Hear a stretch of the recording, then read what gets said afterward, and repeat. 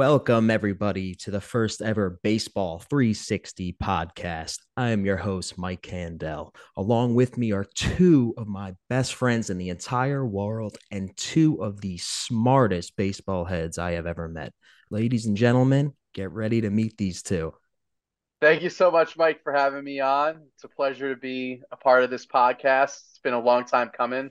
For those that don't know me, my name is John Fazio. You guys can call me Faz, as a lot of my friends do. Yeah, I mean, just this is kind of like I said, like a long time coming for us. Known each other since high school, 2004, 5, 6, something like that. And, we're all in the same fantasy baseball league together as well. And, we've had many nights together, just kind of grabbing some beers or drinks and just talking about the game itself. And obviously, we're in the New Jersey, New York metro area. So we talk a lot about the Yankees and Mets. But that's not to say that we don't know what we're talking about with the rest of the league. We're very well informed, as you said. We're super smart people, and I personally, I used to work at MLB Network, so I have a lot of experience about like, what to talk about, all that kind of stuff. So this is great. I'm really looking forward to seeing how this kind of comes to fruition and how we grow this channel. And you got to start somewhere, so let's do this. Yeah, for sure. I'm Sean. I've known these guys going on 20 years now. Foz, I think we go back to freshman year. Mike, I met you a couple years later. Um, just excited to be a part of this homegrown sports network, kick off these podcasts. I think it's a long time coming. I mean, we've been big baseball fans for a long time, pretty much been having this podcast for almost 20 years now, just unofficially. So it's happy to finally get it going, talk some baseball, talk some Mets and Yankees, just shoot the shit, have a few beers, and just have fun recording. Absolutely, absolutely. This is going to be fun, no doubt about it. But we wanted to bring our conversations to you guys out there. We're passionate fans. We know what we're talking about. We're not overly emotional, but we are passionate at the same time. Yeah, and I think you're going to get a pretty realistic take from us. We don't overreact here, but we like to have fun and just make it like a casual conversation. So, just an easy listen, I think, is what you could expect from us, and just a reasonable take on what's going on in the world of sports. Yeah, I think, as you guys were kind of saying, like trying to keep it even keel, I think in this world today, especially in media, where like you want to be the first voice to like be out there and like voice an opinion, like in my world, at least in my sports world, like I never really like, especially if a trade goes down, I'm usually not one, especially in the last couple of years, to like react right away. I'm always like, all right, well, let's see how this works out. Like one instance is like the Harrison Bader trade last year.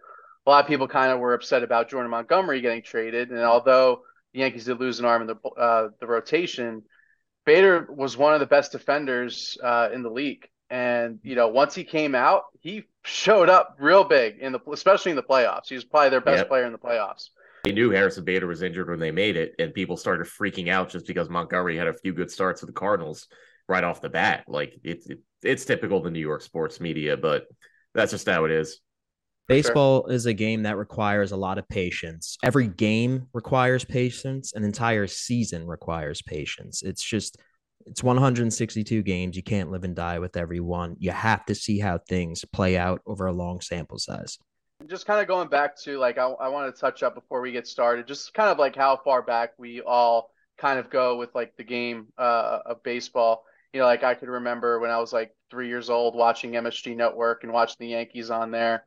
And a lot of that is due to my brother, my older brother. He's a few years older than me, and he kind of took me under his wing to watch the game, play the game together. Obviously in the backyard and stuff like that.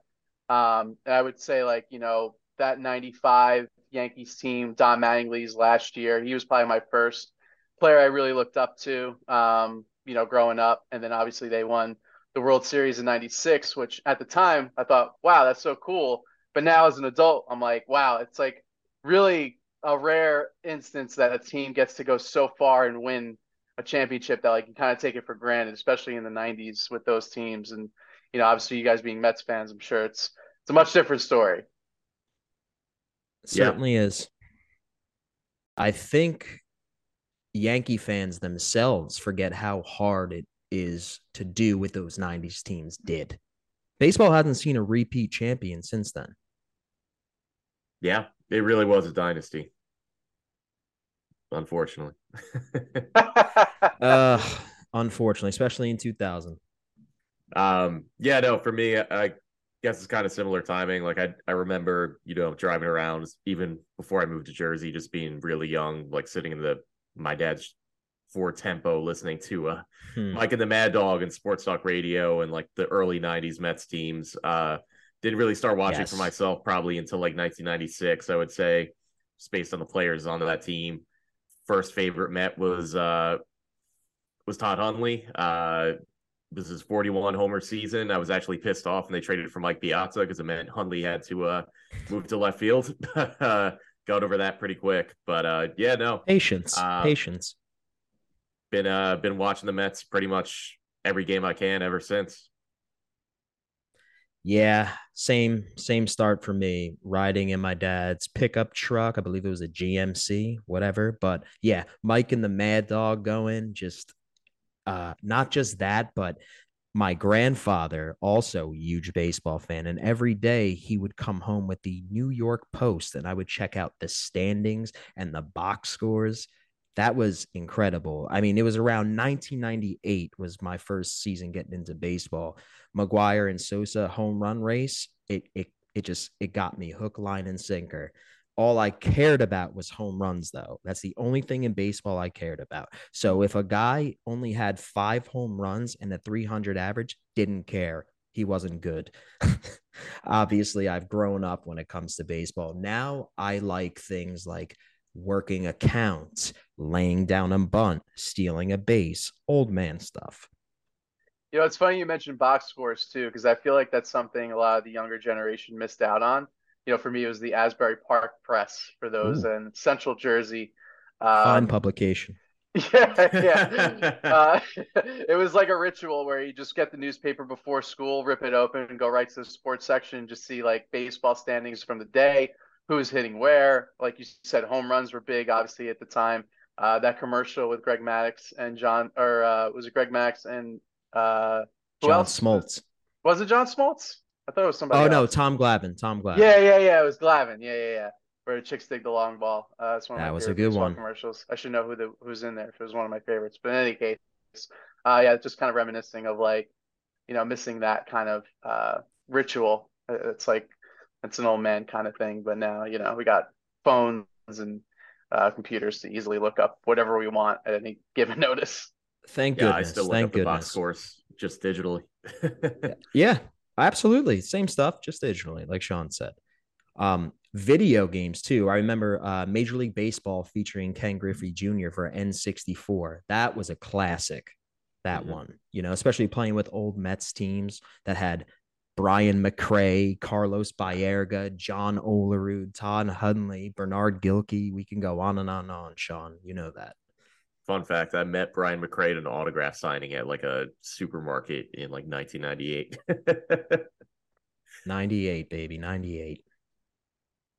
Good Great. Yeah, I years. think I think I had the Super Nintendo Ken Griffey game where like every like player's name was in reference to the city they played for.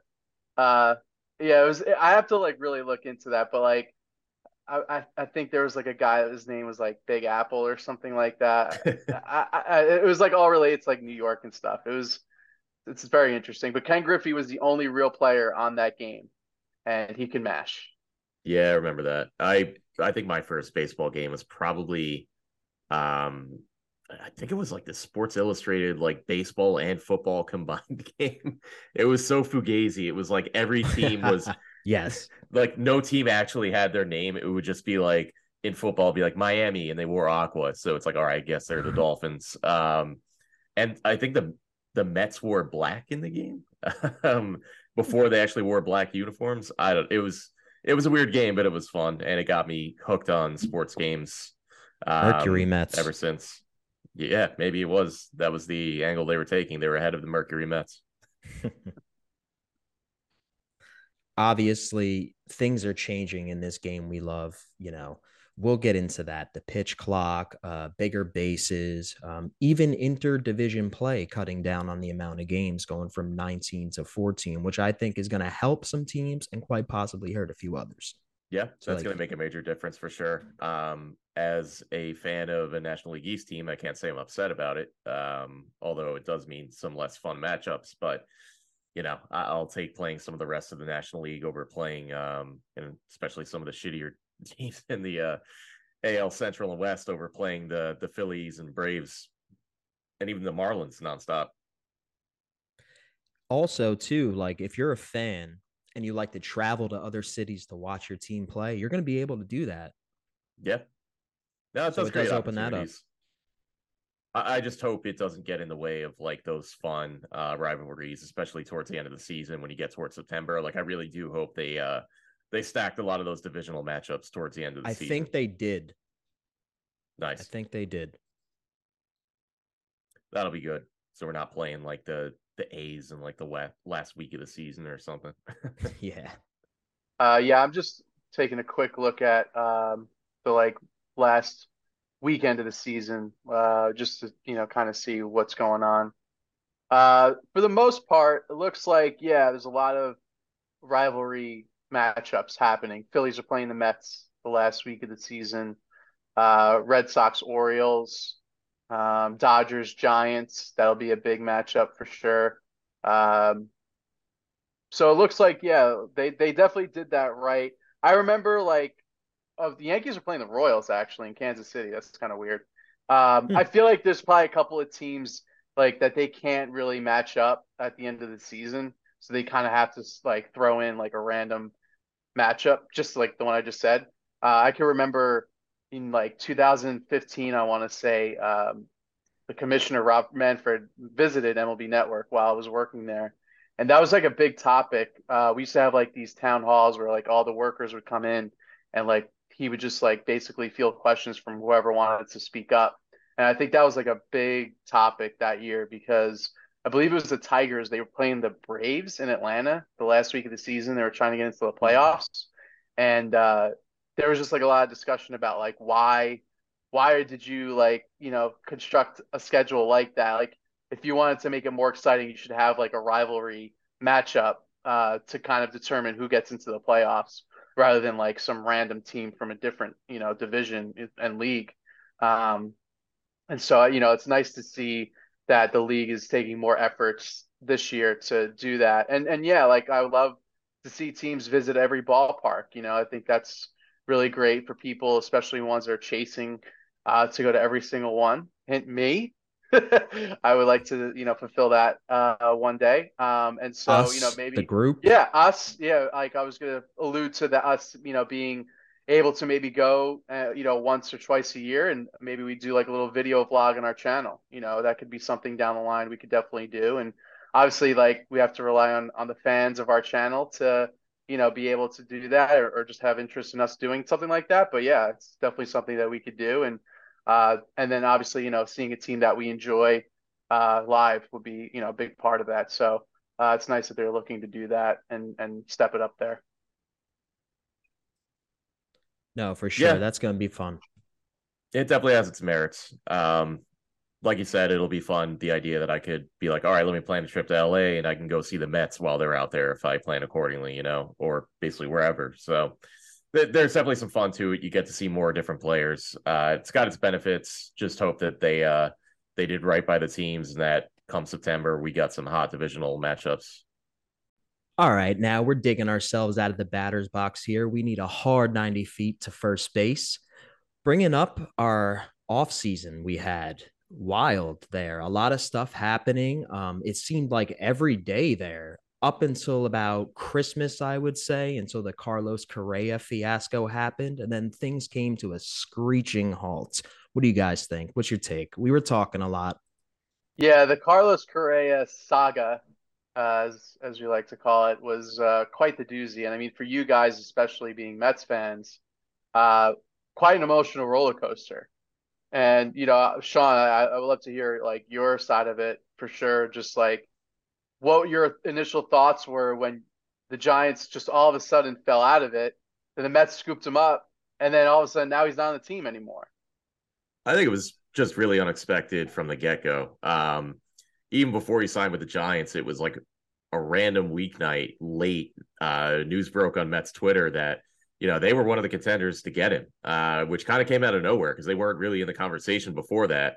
It just seemed like out of nowhere, Steve Cohen developed this interest in bringing Carlos Correa here, the Mets were really serious about it, to the point where people were kind of questioning, like, well, are they really in it? Is this just Boris using the Mets to leverage the Giants to get a better offer?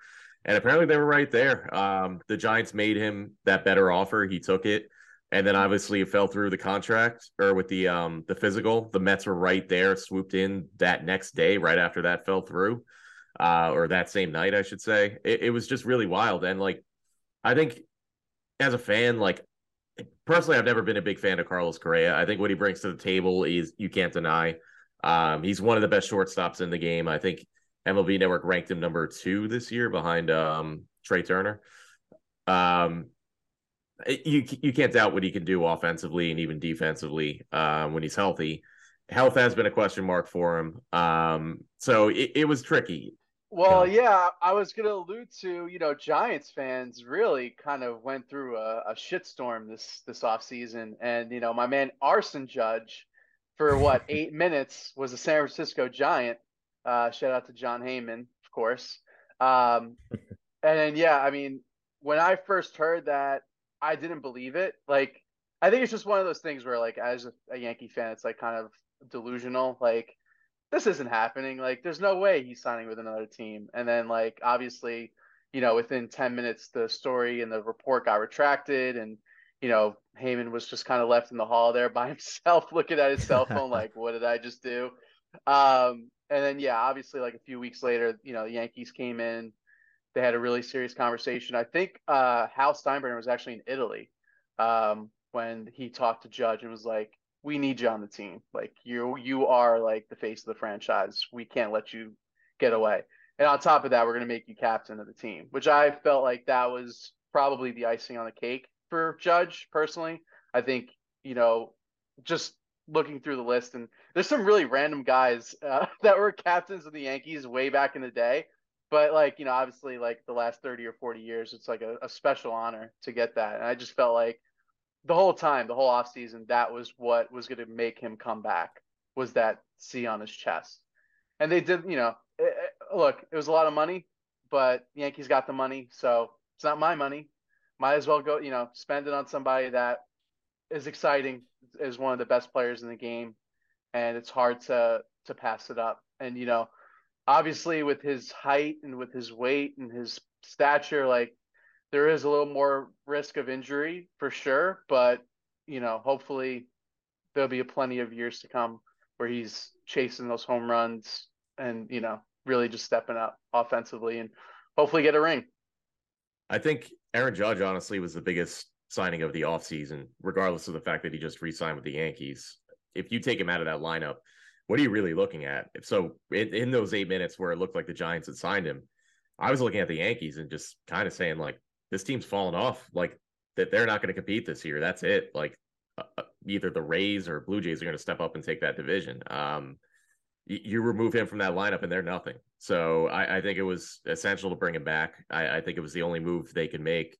And yeah, well, ultimately played out in their favor. I think it forced their hand. He bet on himself and he got the contract he wanted.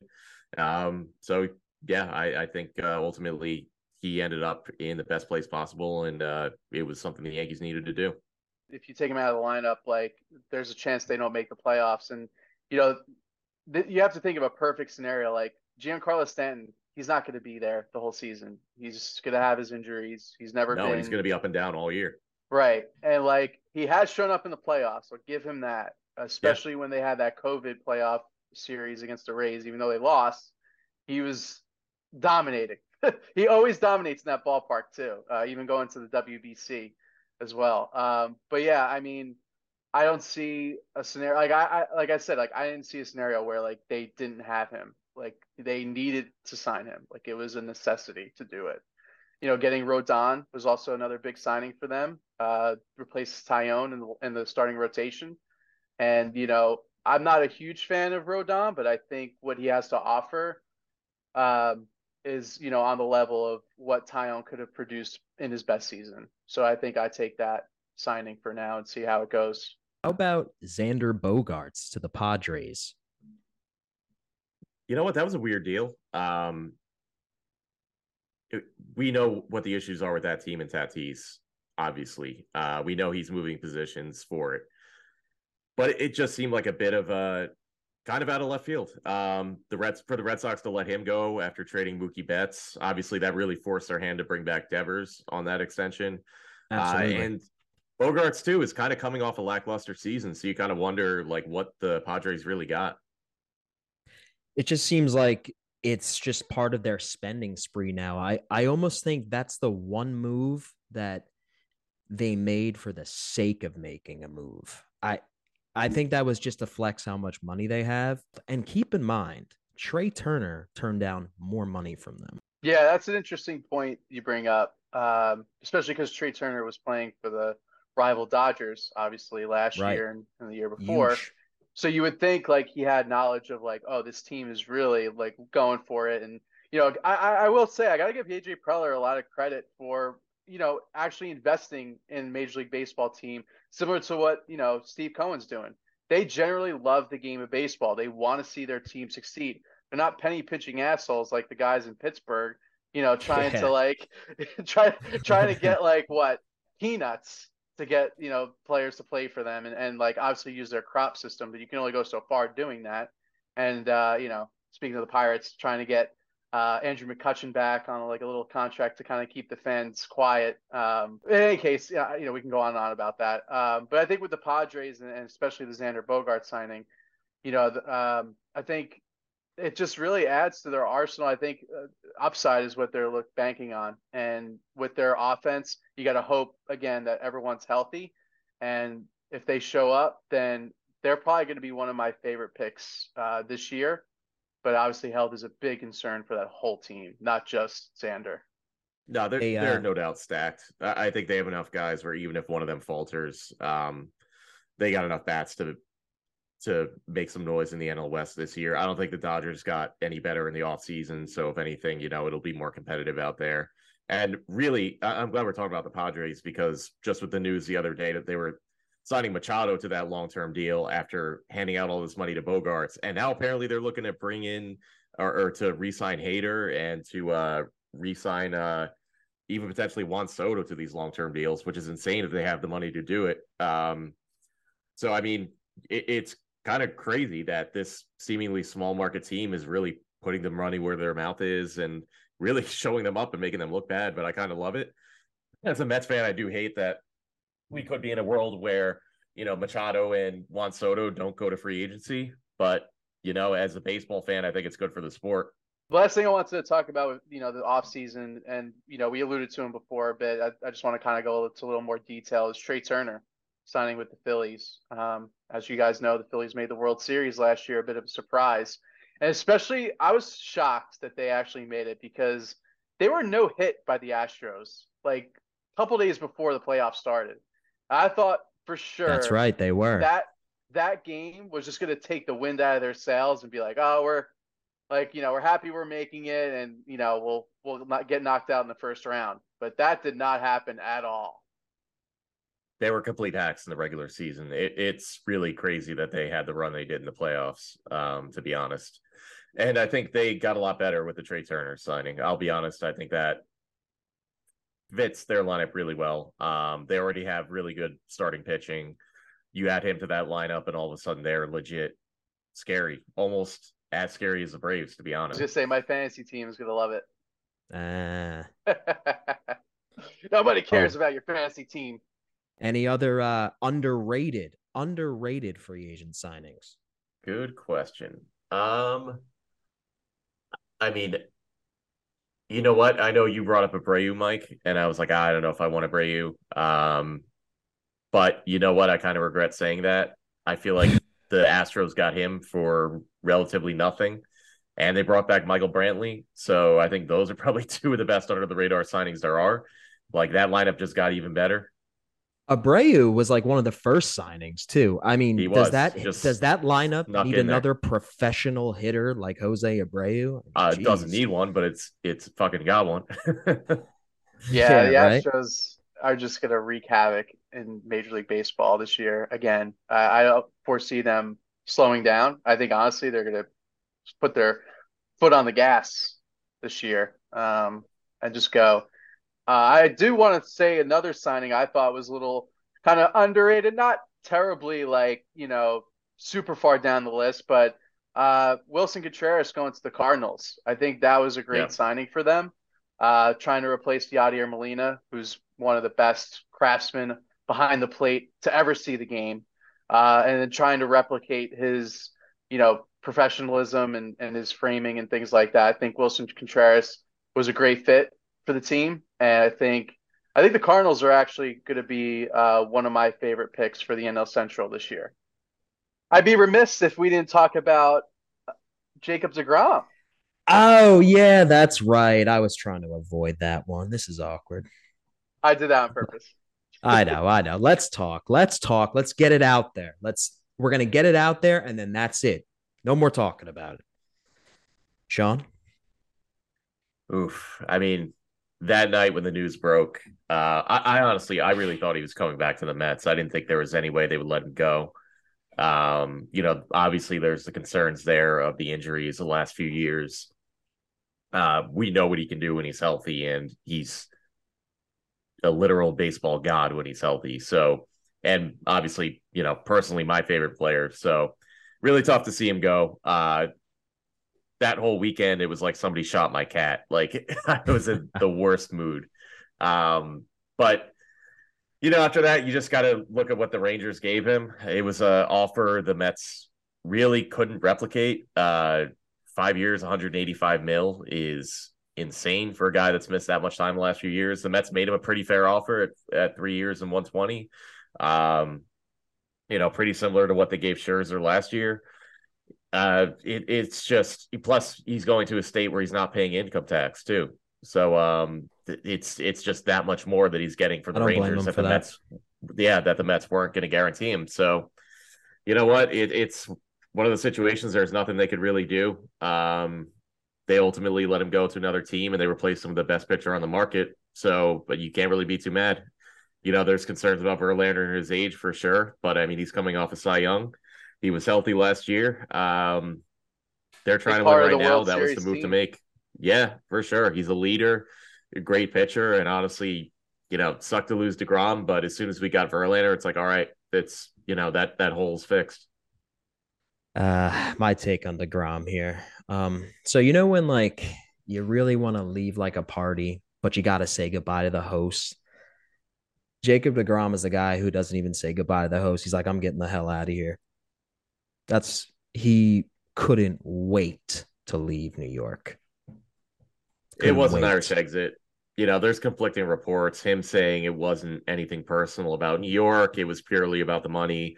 The reports out there from some of the beat writers in New York saying he never liked the COVID rules in New York. He wanted to be closer to his home. I think he's from Jacksonville area in Florida, so he's like semi closer there. I mean, who knows what the truth is? Maybe we'll find out one day. But based on the money alone, like I get why he would want to leave.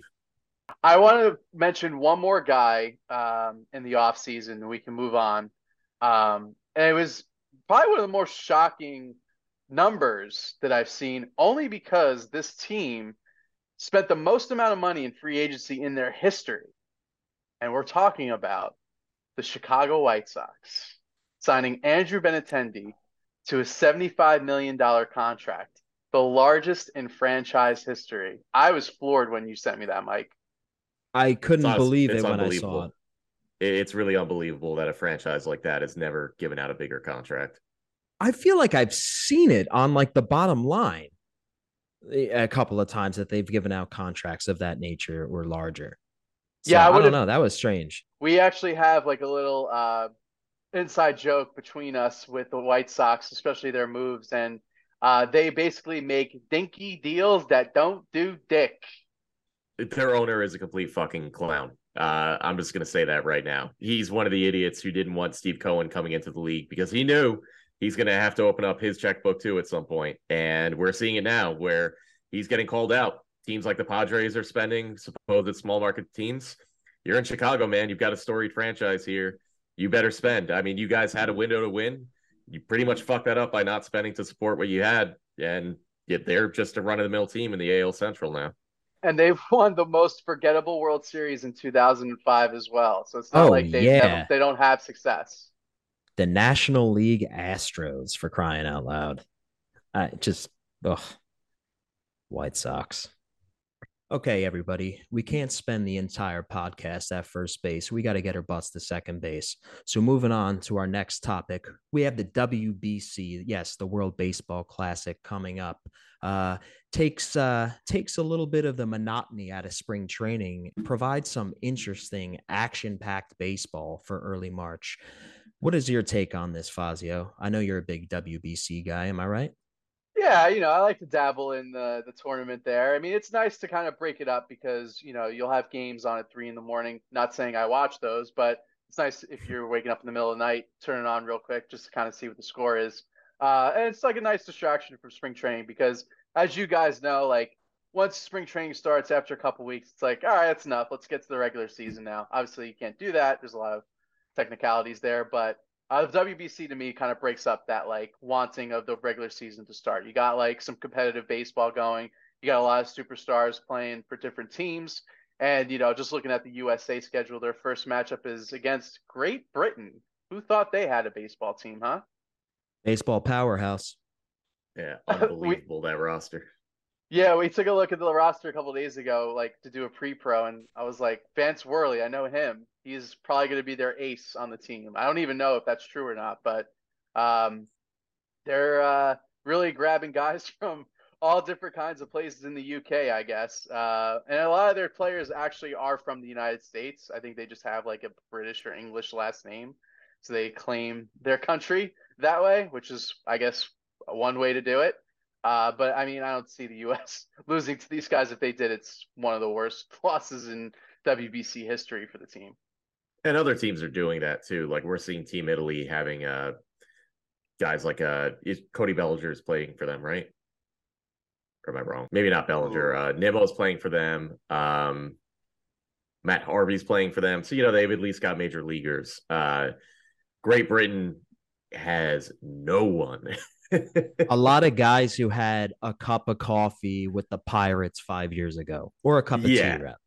Like career minor leaguers left and right. It's going to be a rough squad to watch. Like, God bless them. But I think Team USA is safe, easy first win there on the 11th before they head on to play Mexico.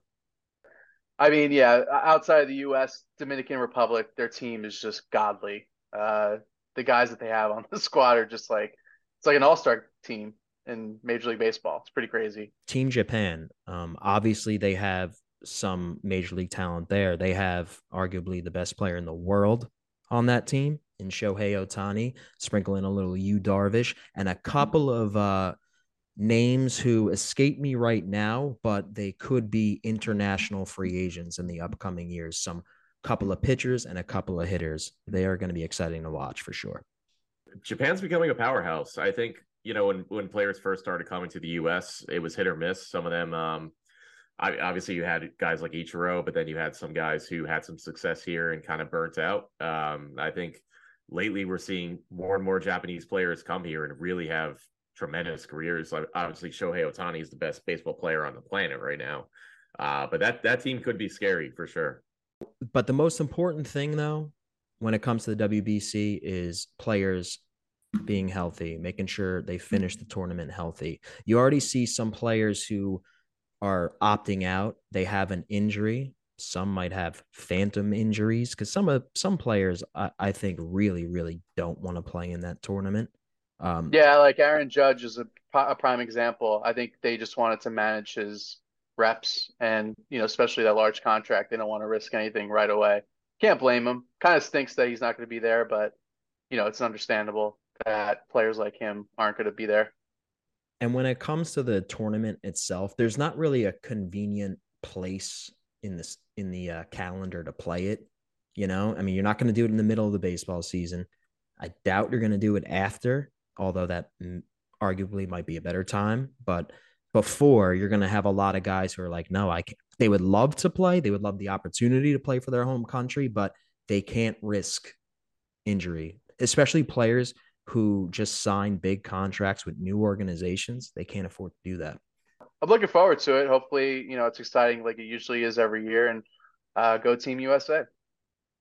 Welcome back, ladies and gentlemen. Here we are, stranded at second base. We got somebody in the batter's box now. Big hitter, big hitter. Hopefully, they can drive us in. The topic I want to get into is what your thoughts are on spring training so far. Which players have caught your eye? Which ones have disappointed you so far? I know it's spring training, but you still don't like what you're seeing. Maybe there's a pitcher on your team you don't like what he's doing. Maybe he's not throwing as hard as you would like him to, walking too many batters. Maybe there's just hot young phenom who came out of nowhere. Who do you like so far? Yeah, so my guy Jordan Walker on the St. Louis Cardinals has been mashing so far. And not really too surprising if you look back at his track record in spring train, or I should say in the minors last year. He was tearing it up in Double A, and I believe he also got called up to Triple A, and just continued to just put up big numbers. Huge guy. I think he's listed at 6'6", same as Giancarlo Stanton, 250. And so, he's hit a bunch of home runs this spring so far. I think he's up to 4 currently. He was at 500 up until today's games. I believe he went 0 for 3 against the Mets, including a strikeout against Senga. But there's a lot to like about this guy. I think he's going to be their starting right fielder coming out of spring training, which is a little bit of a surprise because I think they were going to have him start in AAA first, like maybe for the first month or so. But there's no denying his power. His speed is ridiculous too. He has elite speed on the base path and a great glove too. Maybe more developed as the years go on for sure, but I think he's going to be a slam dunk prospect to come out and really just be one of those like budding all stars in the next couple of years. I got to take it to the Mets and say Ronnie Mauricio, just based on what we've seen so far. He's was their top shortstop prospect, or he has been their top shortstop prospect for a few years now. Kind of fell off the radar. He's still a top prospect, but not really a guy who gets talked about by the Mets or by the beat reporters too much anymore with the emergence of Alvarez and with guys like Beatty and even some of the guys that they drafted last year. But Mauricio really has blown up. I think in the winter league, winter or fall league, he had a pretty impressive run there. That's carried into spring training so far. I'll be honest, I kind of wrote that off. Just he got hot at the right time in the fall, but so far in 13 at bats, he's got 5 hits and 3 of them are home runs. He's completely filled out. He's 6'3". He's pretty big guy. Was pretty lanky. When the Mets first drafted him, was kind of seen as a guy who could develop into a power bat, but now we're finally seeing it. This guy's easily like 200 pounds now. He's a brick shithouse, and he's murdering the ball in spring training. It's just it's more depth for the Mets farm system for sure. Like, who knows if he's going to come up and be the next. I don't even know where you'd play him at this point. Obviously, you're not going to move Lindor. I think his glove leaves something to be desired too at shortstop, so he probably profiles more as like a third baseman anyway. But yeah, it is just interesting. It adds a new kind of wrinkle to the fold for the Mets now. It's what do you do with a guy like Mauricio? We were already talking about Beatty and the emergence of a guy like Vientos potentially at third base. We obviously got Escobar holding down the position now. Kind of figure at some point maybe he'll be phased out and used a little bit more as a utility guy for one of the younger bats, whether it is Beatty or Vientos, but now you add Mauricio to that discussion and it becomes even more cloudy. It's kind of creating a logjam for them, and hopefully they use it to their advantage, whether it's via trade or if one of these guys emerges and becomes a regular everyday player. Especially with the emergence of the DH now in all of baseball, it's imperative to fill that DH position, something the Mets are lacking. Instead of going to the free agent market, you might have one right there in your system. Yeah, that's great takes. I think that guy, he's going to do. I think he's going to blow up for the Mets for sure. I don't want to shortchange our audience. I will add another guy who I thought was having a really great spring that you guys are familiar with as well, Jarred Kelenic. He's actually leading the league in spring training right now with 4 homers. And there's a lot of buzz around Major League Baseball, specifically with players saying that they think he's going to have a huge year this year. And, This guy bargain bin. He struggled mightily with the Mariners when he first came up, and like you guys, Mets fans, were just like, oh, kind of dodged a bullet there. Like we thought we were getting rid of this like top prospect, big gun, huge arm, big power, but like that never really came to fruition at all in Seattle. And then, even last year, there was like a couple of games maybe where he flashed a little brilliance, but nothing to where his potential was when, he was in the prospect system with the Mets. But, according to a lot of people in the game, they think he's going to have a huge year. So I'm interested, and he's showing it so far in spring training with the Mariners. And Seattle in general, I think, has a really solid team too.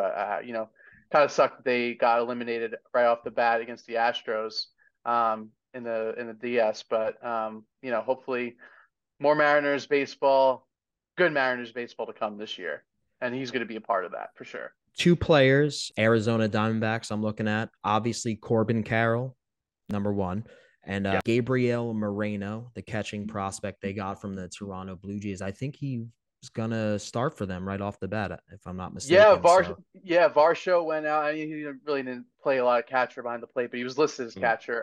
He is now on the Blue Jays, and he's got a big bat. Probably will make a lot of noise in the division for sure.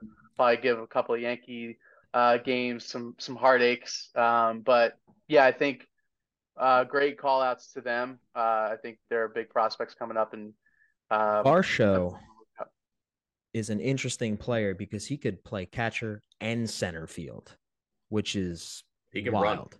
Yeah, he can. Yeah, he's nasty. Last year, like really early in the season, I thought the Diamondbacks were going to be terrible. I have the exact opposite feeling about them now. I think they're going to take a leap forward. If Corbin Carroll is anything like he was for me in MLB The Show last year, then he's going to be a monster. Sean is our MLB The Show insider, expert, extraordinaire, aficionado.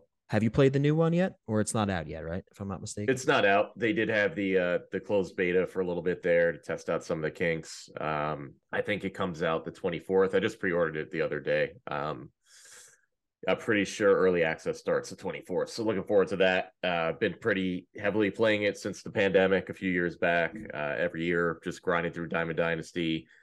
This year should be pretty fun. They're adding the Negro Leagues to it for the first time. So a lot more legends in the game. Or obviously you got some legends already from the Negro Leagues in the game, like Hank Aaron and Jackie Robinson. But now you're getting like potentially like the cool Papa Bells and the Josh Gibsons and the nice. It's Satchel Pages that, we don't even know yet. So definitely opens up the door for a lot more fun legends to use. Should be fun this year. With the rule changes, there's going to be a DH in Diamond Dynasty for the first time. So that's that's always been one thing where, you just haven't had that ability. But now with that, it should be a lot more fun. I have a little prediction too, like, it's talking about like the Negro Leagues being in, MLB The Show, which is long overdue. It's great to kind of see those guys, come to life in video game form. There's I don't want to say a rumor, but just like speculation that there's potential that there could be a baseball game being played in New Jersey, and specifically in Patterson and Hinchliffe Stadium, which was one of the last remaining Negro League stadiums in the United States. And I actually think the New Jersey Jackals, which are an independent league team, are going to be playing there. They used to play at Montclair State, my alma mater. I think they're going to move over there in the future. And so it'd be interesting to see if Major League Baseball actually announces any sort of like event around this stadium in the next couple of years, especially now that, the Negro Leagues are in MLB The Show. I thought there might have been some, little cohesiveness together there. I got a little idea for the network here. What we should do is all three of us should create a player and simulate our road to the shows and see who has the best career, who has the potentially a Hall of Fame career, who had an unlucky career. I think that would be a fun little video montage to make. Yeah. So yeah, Sean, I was gonna say, Sean, set up like the parameters of like how long it should be or like what we should do, and yeah, we can definitely just do like a quick sim of the career. That'd be fun. Yeah, let's do it. Yeah. And if you guys want to get the show, we can get some Diamond Dynasty action going too. There we go. No, I have my Xbox One. I think I still have the Game Pass. I believe it'll be on Game Pass. I'm not 100% sure, but just guessing. It probably will. Yeah, so I'll be able to do that this year for sure. Yeah, sounds like fun. Nice. all right, it looks like we're 90 feet away from home plate, about to score the game-winning run as we discuss the upcoming rule changes as well as WBC coverage.